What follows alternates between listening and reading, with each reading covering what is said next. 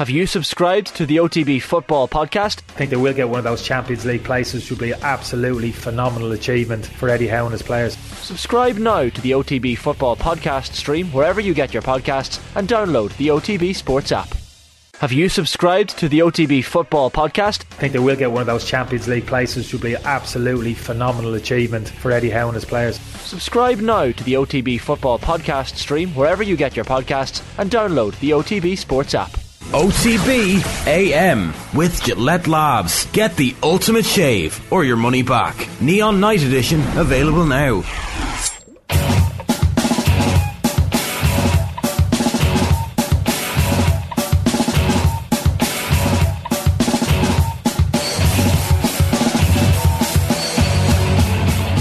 Alright, a very good morning to you. Welcome along. It is Wednesday morning at 7:30. This is OTB AM. Shane's here.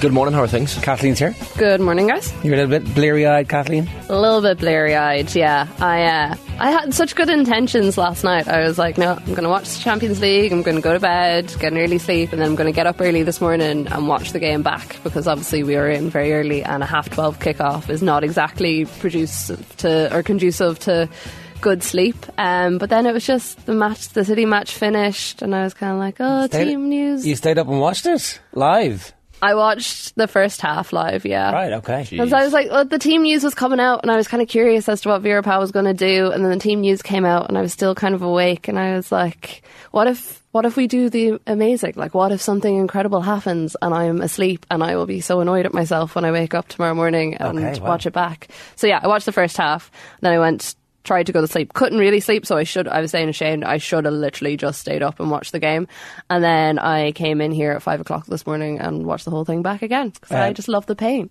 So Ireland got beaten by 1-0 by the USA last night? Yeah, they did. I mean, kind of a mixed performance. Definitely some positives to take away from the entire trip, but the goal that we let in was frustratingly similar to some of the goals that we thought we had kind of cut out of our game. It's just a long range punt from 40 yards. Yeah, and like obviously Courtney Brosnan thought that it was going to come in, like she thought she was going to be able to punch it away, but misjudged how far it was going to come in, and it just sailed over her head. Unfortunate, because it's the second time out of the 3 goals that have been scored over these 2 games that she's kind of been caught out for bad positioning, which actually, when I said it on Twitter at the weekend about the first goal that went in, I got a lot of very angry Courtney Brosnan fans after me saying it was actually the defence's fault, and I was like, there was two at play there. It was the defence. It was also Courtney Brosnan being far too far in one side of her goal. We always do that. We always shoot ourselves in the foot. We don't seem to concede like proper great team goals where we couldn't have done much about it. It always seems to be possibly and partially our fault. Yeah, it was a little bit. I mean, I really wouldn't have minded if we had lost 1-0 to the US and they had scored some sort of screamer. You know, Trinity Rodman had done something incredible. I actually wouldn't even have been all that mad if it was Becky Sauerbrunn that got it off the header in the first 3 minutes that she tried. The only reason I would have been mad about that is because Adanovsky literally told us they were going to try and do that. They only played her for 30 minutes because it was her hometown game and they wanted to celebrate her getting 200 caps. So they gave her 30 minutes, tried this one set piece that they said they were going to try off a corner to try and get her a header to get her first ever goal in her 15-year career with the US, and we just gave her a free header. And I was like, I know we're trying to, support our own here and everything, but also let's not give away goals that easily. But yeah, it was definitely a more tired performance than the one on Saturday. I felt on Saturday we were pushing for those goals for a lot longer, whereas we came out in the second half and we looked wrecked. The closest we looked like getting a goal in the second half was when we made some changes in the last 10 minutes and stuck Louise Quinn up top and just hammered in corners and crosses, which is very much going back to our old playbook of how we did things in the past. But yeah, it was... We didn't make wholesale changes. This was so Katie McCabe played, Denise Sullivan played. Yeah, I think a lot of people thought that Vera Pauw might have changed it up a bit more, even though she did say during the weekend that her main thing for this game was to try and give players time and also to see how different systems gelled. So continuing on from what we tried on Saturday, big ones probably would have been the fact that Aoife Mannion and Sinead Farrelly weren't in the squad at all, but like Vera Pauw had said before the match that she is managing their game time at the moment. Aoife Mannion makes a little bit more sense because United are doing that anyways because she's coming back from an ACL. Farrelly, I mean, like Emma Carroll was making the point there just before we came on air that those 60 minutes that she played at the weekend is the only 60 minutes we've seen of her in an Ireland jersey. And while, yes, she did very, very well, and I think like a lot of people were excited by her, there's not another camp until like the end of June now. The squad's coming out around that time too.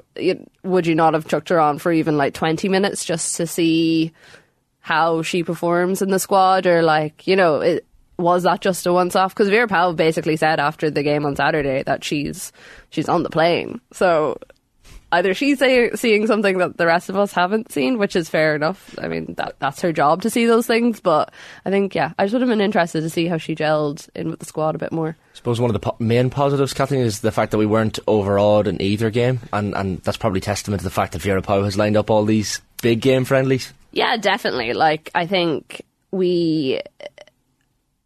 chaotic sometimes in that we would forget who we're playing and the US would make a break and you could just see the panic a little bit on our faces. But I also think when you look at like the history of results that we have against the US, a 2-0 and a 1-0 defeat is very respectable.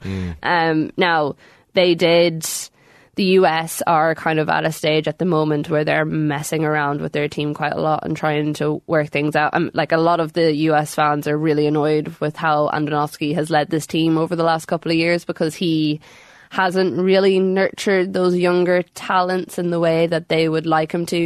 The Trinity Rodmans, saw Alyssa Thompson, the number 1 NWSL draft pick. She made a start last night and played quite well. Their midfield is a bit of a shambles.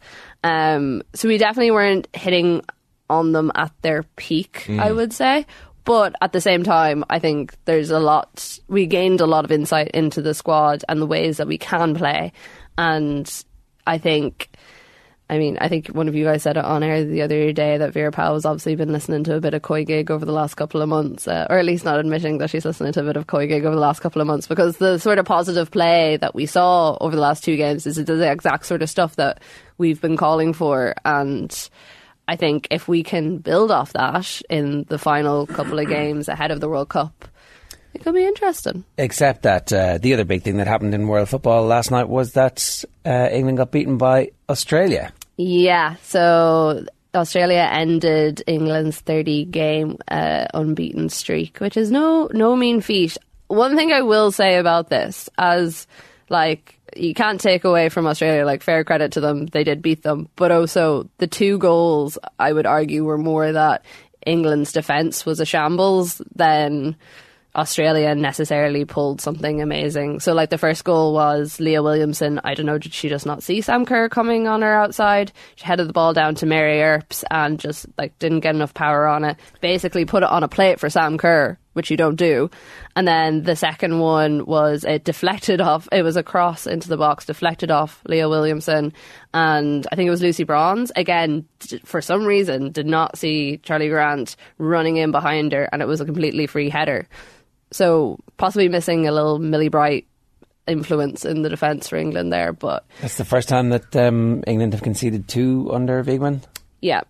I mean, again, you can't take anything away from Australia. I'm possibly pulling at straws here a little bit to comfort myself because, again, with this Australia team, they've actually been on a really similar journey to ourselves with that they have, their world-class players, their Caitlin Fords, their Sam Kerrs, but they also have players that play semi-pro back home. And over the last couple of years, Tony Gustafsson has been really working with this team to kind of get them into a cohesive unit and bringing together that world-class element with that semi-professional element.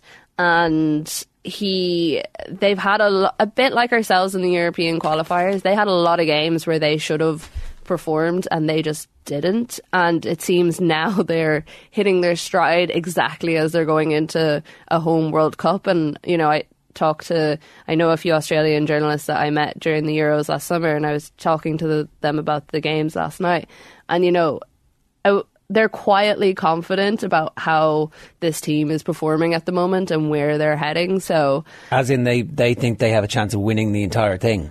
I don't know if they're going straight to like we have a chance of winning the entire thing, but they definitely feel like they can go on a run in the tournament. Yeah. In a way that we're like, we might maybe, if everything breaks our way, potentially get out of the group or get some draws. And they're like, no, we could win it. I mean, the other side to this is that like they did draw 1-0 with Scotland, or sorry, they lost 1-0 to Scotland in their other game in this international window, but they did have a few injuries, and also they didn't play Sam Kerr in that match. So, you know. She'll be playing against us, no doubt, in the World Cup. I'm sure. Your description of the goals that they scored sounded perilously like your description of the goals we conceded. Yeah, I was just thinking that. Yeah, like, okay. Yeah, there's a little bit of that, yeah.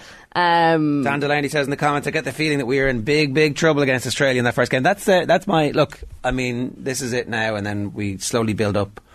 And then on the verge of the tournament, we lose the run of ourselves. Yeah. That's the traditional. Well, I don't know if I would say if we're in big trouble, because like in the same way we have struggled mentally sometimes, so have this Australian team. So like there is a possibility that either side come into this game and it's 80,000 people. It's a home World Cup for them. It's our first ever major tournament. You know, there's a lot of different elements at play, and I think it's just how well both managers manage that run in over the next couple of months. Australian sports culture is to step into the moment and enjoy it, to Cathy Freeman their way around to, like, you know, being Olympic champion in front of your home crowd, to being a rugby team who were nowhere near good enough to, we were suddenly in the final, that's how good we were. I don't know, I'm just concerned that Australia, their rugby culture, their sports culture, not their rugby culture. Their sports culture is has been long high achievers. It's definitely more defined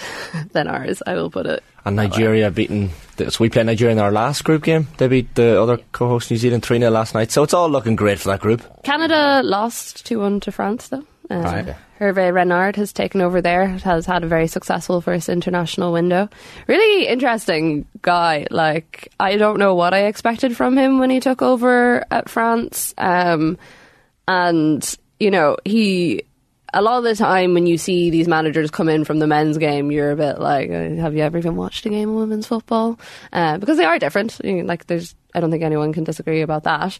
And he's been really impressive, especially for that French team that were so chaotic before under Diacre. Like, he talked about one of the players, she had a baby and she was coming into camp, and like, as you guys know, this is something that we've talked a lot about on Quay Gig before, and he was like, well, why wouldn't you bring her baby with her? She's going to be distracted if the baby isn't there. So like, we have to do everything that we can to make sure that she is supported and that the child is supported in the camp and that they have that space for themselves, because that's equally as important as anything on the pitch. And then last night he was like, I don't understand why we're playing the Olympic champions on the same night as Champions League football. He was like, this is world-class football happening, but how else is it? It's not going to be watched by as many people because you're competing with other world-class football. And I was like, oh, Hervé Renard, I am actually very impressed with. It's a fair point though, isn't it? Yeah. Like, well, all sports have this nonsensical idea that we're going to be the ones who everybody watches and it's going to be us. It's our way or the highway. And it's like, no, you just have to just schedule it for like 5 o'clock instead of 7 o'clock, or the day before or the day after. Like, yeah, there are so many. I was thinking the same about Bows and Rovers at the weekend. It's on telly, but at the same time the rugby's on, and it's like these are dueling banjos. We could have, like, you know, 1 at 5, 1 at 7. Everybody's happy. Yeah, I feel like people in the League of Ireland assume that, there's no crossover. Sure, the people watching the rugby won't be watching Rovers Bows, but of course there's crossover. There always is. There's people who just love sport and they'll watch whatever's on. So, quick question from Danny Mack: would 3 draws get us out of the group? Probably won't. No, I don't.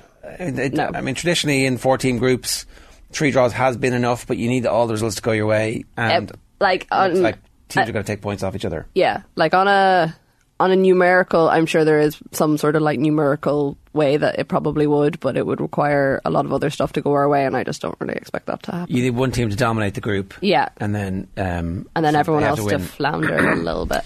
And then the other game has to be a draw, and then you end up with... Grant, just beat the Aussies in the first game. It's easy. This is easy, folks. Yeah. Well, we've already done it in Tala, so, you know, what's the difference in an 80,000-seater Stadium in Sydney. That was the birth of the Vera Pauw era, really, in a way where... I mean, it would be it's going to be an incredible full circle moment anyways, but it actually would be a mad full circle moment if we did manage to win. I mean, look, I'm not getting ahead of myself. There's still a few months to go. Well, it's 99 days today until the World Cup. Yeah. 99. I'll be coming in every day and I'll just pop up in this corner. I'll just 98 days. Hey guys, 84. A poster up on the brick wall behind you there, yeah. Yeah. Sure. The wall's fake. It's 7:44. Nothing would stick to it. 7:44 this morning here on OTB AM. Here's what's coming up between now and 10 o'clock. The wall's not fake, by the way. It's not green. Maeve de Burke is going to join us for her analysis of the game at 8. Jonathan Wilson's going to join us 8:20 to look at the Champions League last night, and Frank Lampard's going to get on tonight. Sports news at 8:45. Keith Wood at 8:50. Power rankings with Tommy Rooney at 9:10. Finally correct. And a classic crappy quiz coming your way at 9:30. We've got to talk about the performance of Manchester City last night. Absolutely dominant against Bayern Munich. Pep afterwards, not quite comfortable, like a little bit smug, as you would expect. Oh, very smug, yeah. But I still like listing off all of the great players. Was he listing off the great players so that his players were watching going, oh, they could still do something to us? Or was he listing off all the great players that, look at what I just did, I swatted them down, I beat them? In fairness, he did say that Bayern were better at various stages, and that they made some changes, obviously, which helped influence the outcome. It obviously reflects very well on him. Yeah, but then you look at Jan Sommer's performance, like if only for a couple of saves he made, City would have won by more, and it was just a completely dominant performance. That Rodri goal, that was his first Champions League goal ever, and it's just an absolute corker. What a strike off the left. It was just one of those that... Is he left-footed? I don't even know, but it was very De Bruyne-esque. I don't think he's predominantly left-footed. It didn't look like he was given a lot of space as well. Yeah, he was. It was given to him. Musiala, I think, was the one who was supposed to be tracking him. Like, he did do well to take it away in the first place, but he just ran into open space. He actually could have brought it in further if he wanted, but he decided to go for the spectacular. 100%. There should be a bit of appreciation given him. My housemate pointed this out last night for English stadiums in the Champions League and the knee slide opportunities it provides. And there's a little bit of rain. Rodri mentioned it afterwards. He said, well, that's one of the things when I was in Spain. I couldn't knee slide, and now when a player scores you have the lovely 15-20 metre knee slide which he did. All three of them did it last night. All three of them, and fair play to them. The busiest man was probably the fourth official, the technical area that Pep is supposed to stay in and Tuchel is supposed to stay in. Turns out neither of them wanted to stay in those areas, so constant little slaps on the wrist for the lads who wanted to broach that space. But City's performance generally, I mean, right from the back, Nathan Ake was brilliant. Rodri was probably most people's man of the match, I think, last night. Grealish was literally involved in every good thing that City did. Rio Ferdinand made a very good point on TV after the match as well, how that goal for Bernardo Silva, that header, where literally Grealish just makes the run to cancel out any possible option Upamecano had at the back in terms of playing it out, and then manages to dispossess, play it off to Haaland, and then the ball ends up at the back of the net from Bernardo Silva's header. That's the back heel from Grealish. That's the back heel. It's brilliant. Yeah, Grealish is he good at football. Turns out Upamecano had one of those nights where you literally forgot how to play football. Like, every time he touched the ball, you're like, this lad is about to do something ridiculous. He just couldn't even complete like a 10-15 yard pass at some stages last night. His head was gone. It was actually getting to the point where I kind of wanted him to get the ball just because I was curious as to how badly he was going to mess it up. Like, he couldn't have done it in the Aviva, you know. But he's one of the best centre backs in the world, and yet last night City made them look completely normal at times. Bayern did have their chances. Yeah, they probably looked a little livelier when Cancelo and Muller came off the bench. I thought Mane as well, but like no massive clear cut chances where you'd say, oh, that could have been a goal. And even the reception that Joao Cancelo got coming off the bench for Bayern, I was like, this man won 2 Premier Leagues and a League Cup with Man City, and he's getting roundly booed by the Etihad Stadium. So, I mean, football fans are fickle, and they forget pretty fast, it turns out. Who were they booing, sorry? Cancelo when he came off the bench. All right. Well, I mean, I know he left in circumstances. He's coming back, though. Yeah, he's coming back. Well, I mean, obviously Pep is going to... Will he want to come back after a reception? Like, I mean... Is there a possibility Pep wins the Champions League and goes? Probably not. He'd want to defend it. Is there a chance he loses in the final and goes? There is. I think if he loses, it's more likely that he leaves. He's too stubborn. He'd be like, no, we'll go again. We got close. Was it this year he signed a new contract? Or it was at the World Cup, yeah. Yeah. I mean, that doesn't really mean that much. Yeah. No, I know it doesn't, but yeah. I know you mentioned in the show meeting, Kathleen, about Haaland's lack of touches compared to everyone else on the pitch. But that's it's funny. It's what he does, and you always felt like he was going to get the goal. Like John Stones did really, really well to head that ball back across the area, and Haaland's finish was exactly what you would expect. But it was a really good game, I thought. Like in large portions, mainly because of City's dominance, I suppose. And I just find City so hard to watch. Like, I don't find them an enjoyable watch. Was it like Limerick hurling, that conversation from yesterday? They're too good to watch. A little bit, but it's not even that they're too good. It's boring to me now. Maybe it is because they're too good. I just find it a little bit boring. I actually disagree with the Limerick thing slightly. I really like watching Limerick play hurling. I think, the skill is incredible, and maybe that's just an appreciation I have for hurling over football. But I don't know. It's just the only time I actually enjoy watching City is in the Champions League, because I'm like, there's actually a vague hope that something mad is going to happen and Pep's not going to get his Champions League title. But I don't know, it just seemed kind of clear early on enough last night that Bayern weren't up to the challenge, and that... I don't think this tie's entirely over. In what sense? There's a second leg still to come. I would have thought a 2-0. Oh, sorry, yeah. I think that they were creating enough chances, enough opportunities, and there's enough flakiness still in the City side.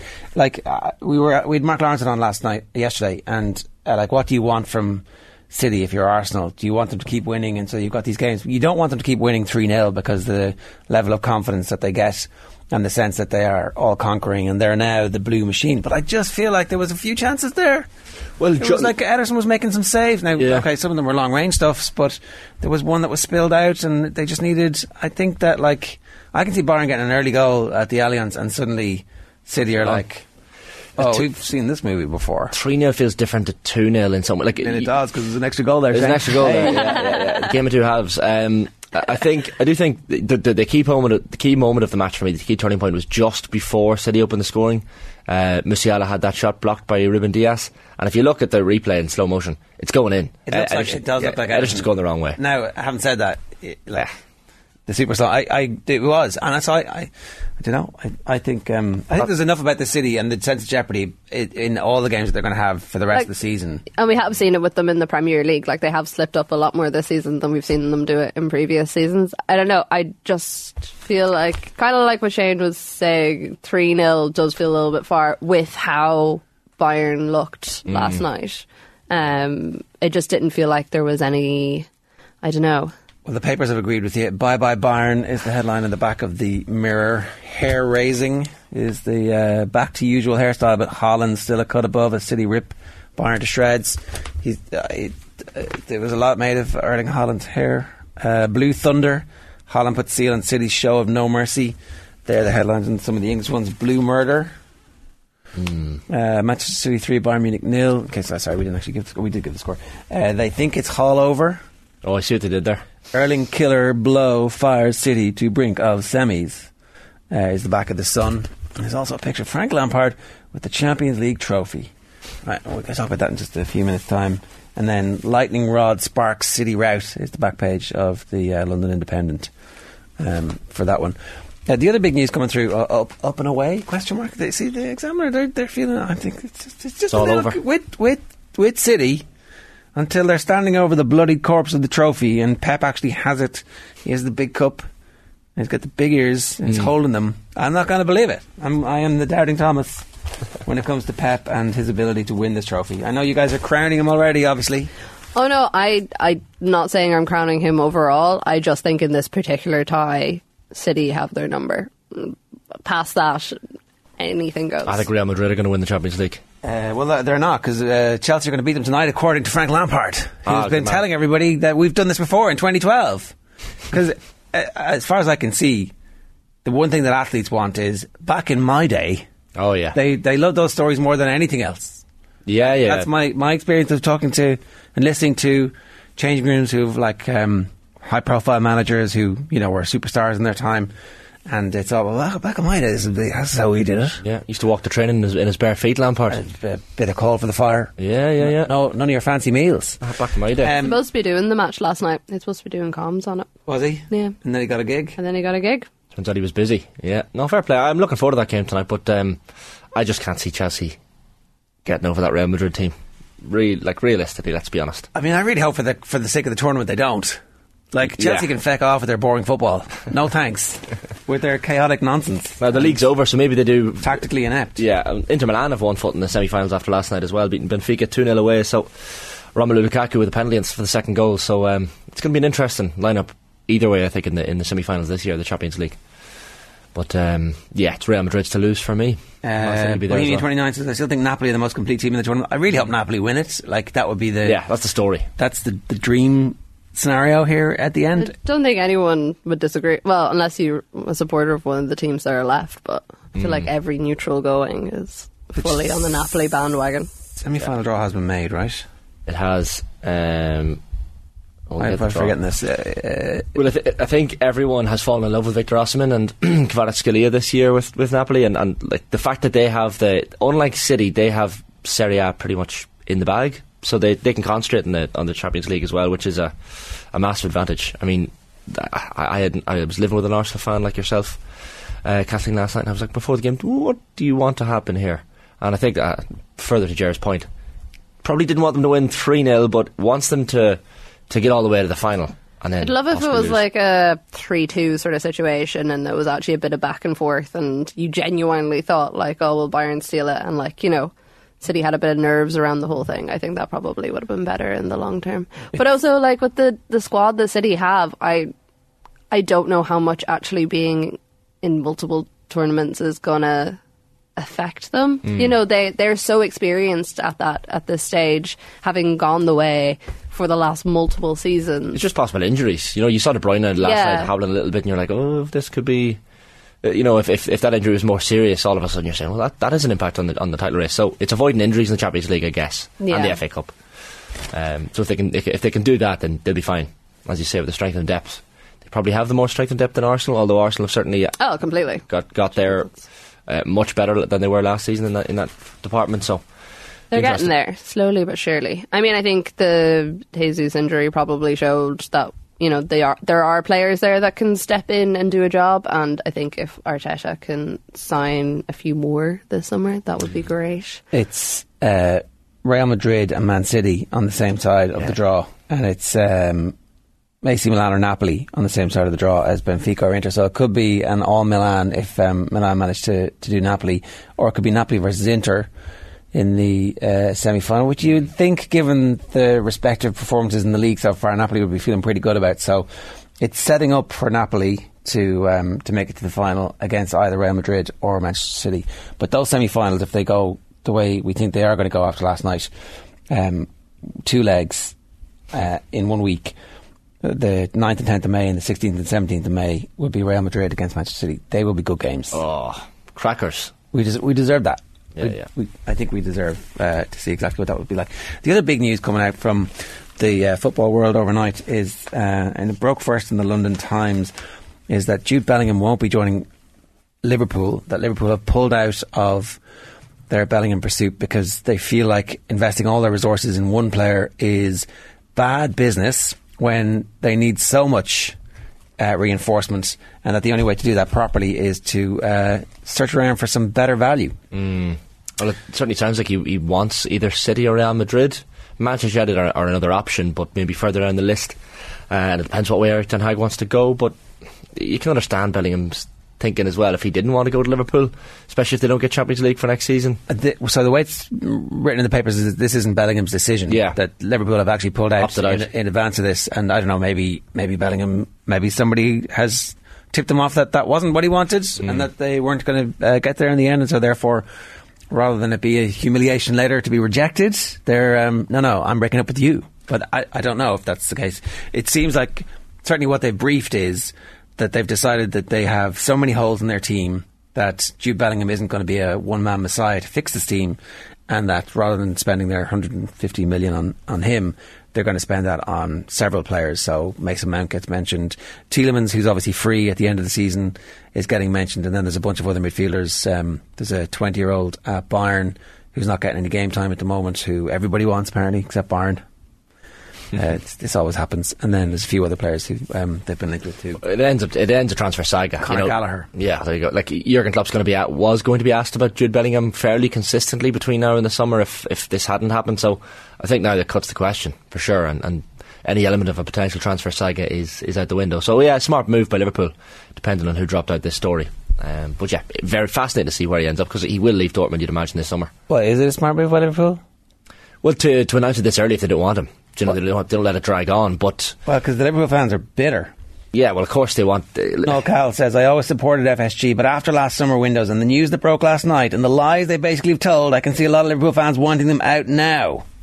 But maybe Liverpool and Klopp are right. Maybe FSG are right here. Maybe he's not the man to fix all these problems. Like, we don't know how he would end up at Liverpool. You know, we can't tell the future. But they probably do need plugs gapped in about 2 or 3, 4 different areas of the pitch. I mean, look at the performances this season, and I don't think Jude Bellingham fixes them all. And he's such an expensive talent that you look at the likes of City, they can well afford him. Real Madrid can well afford him as well. But it depends where he wants to end up. Maybe he doesn't want to go back to England at this stage. You know, maybe Real Madrid is the option for him. And he comes back when he's 25, 26. He's only 19, Jude Bellingham. He's got plenty of time to come back to the Premier League. He's not even in his prime, you'd imagine, yet. So unless he's a Michael Owen type. So yeah, fascinated to see where he ends up. Don't be too sad, Liverpool fans. He'll be fine. He'll be fine.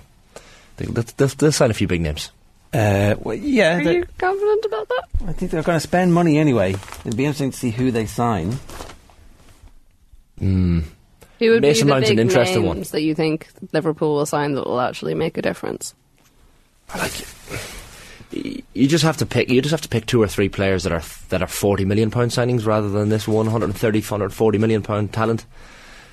I think when you're a team in flux like Liverpool and a team that's clearly in transition, those are the type of signings you need to make. You don't just make one big massive marquee signing and go, oh, there you go, that's fixed. So the likes of Mason Mount, depending on what Mason Mount costs, would probably be a good sign for Liverpool. Look, I kind of, all the managers who have ever played Mason Mount, apart from the Potter era at Chelsea, everybody else has picked him and put him in the team, and he's got a lot of praise. I have yet to see exactly how he's going to dominate games or develop into one of those players, but he is one of the players who's linked, and as he only has a year left in his contract and they don't seem to want him, then they think they'll be able to get him for what they would say is value, which could be anything between 40 and 60 million. Tielemans is free, and like everybody was raving about Tielemans a year ago, if he gets back to that form, then he would probably be a good signing for any of those top 4 teams. The other players that they're linked with in the Telegraph this morning are Conor Gallagher, Moises Caicedo, Ryan Gravenberch of Bayern Munich. He's the 20-year-old who they signed from Ajax, who's not getting game time. Nunez of Wolves. So would 3 of those fix Liverpool's midfield? They go a long way, certainly, if they can get a few of them. So yeah, Liverpool's transfer battles are going to be the big one, I think, over the next few months. Alright, 8:02. That's what Liverpool fans are reduced to talking about, the transfer window, and it hasn't even opened yet because you're not involved in Champions League action and all their barely. Anyway, I'm sorry, I'm picking at the scab this morning and I shouldn't be. It's unfair. OTB AM with Gillette Labs. Get the ultimate shave or your money back. Neon Night Edition available now.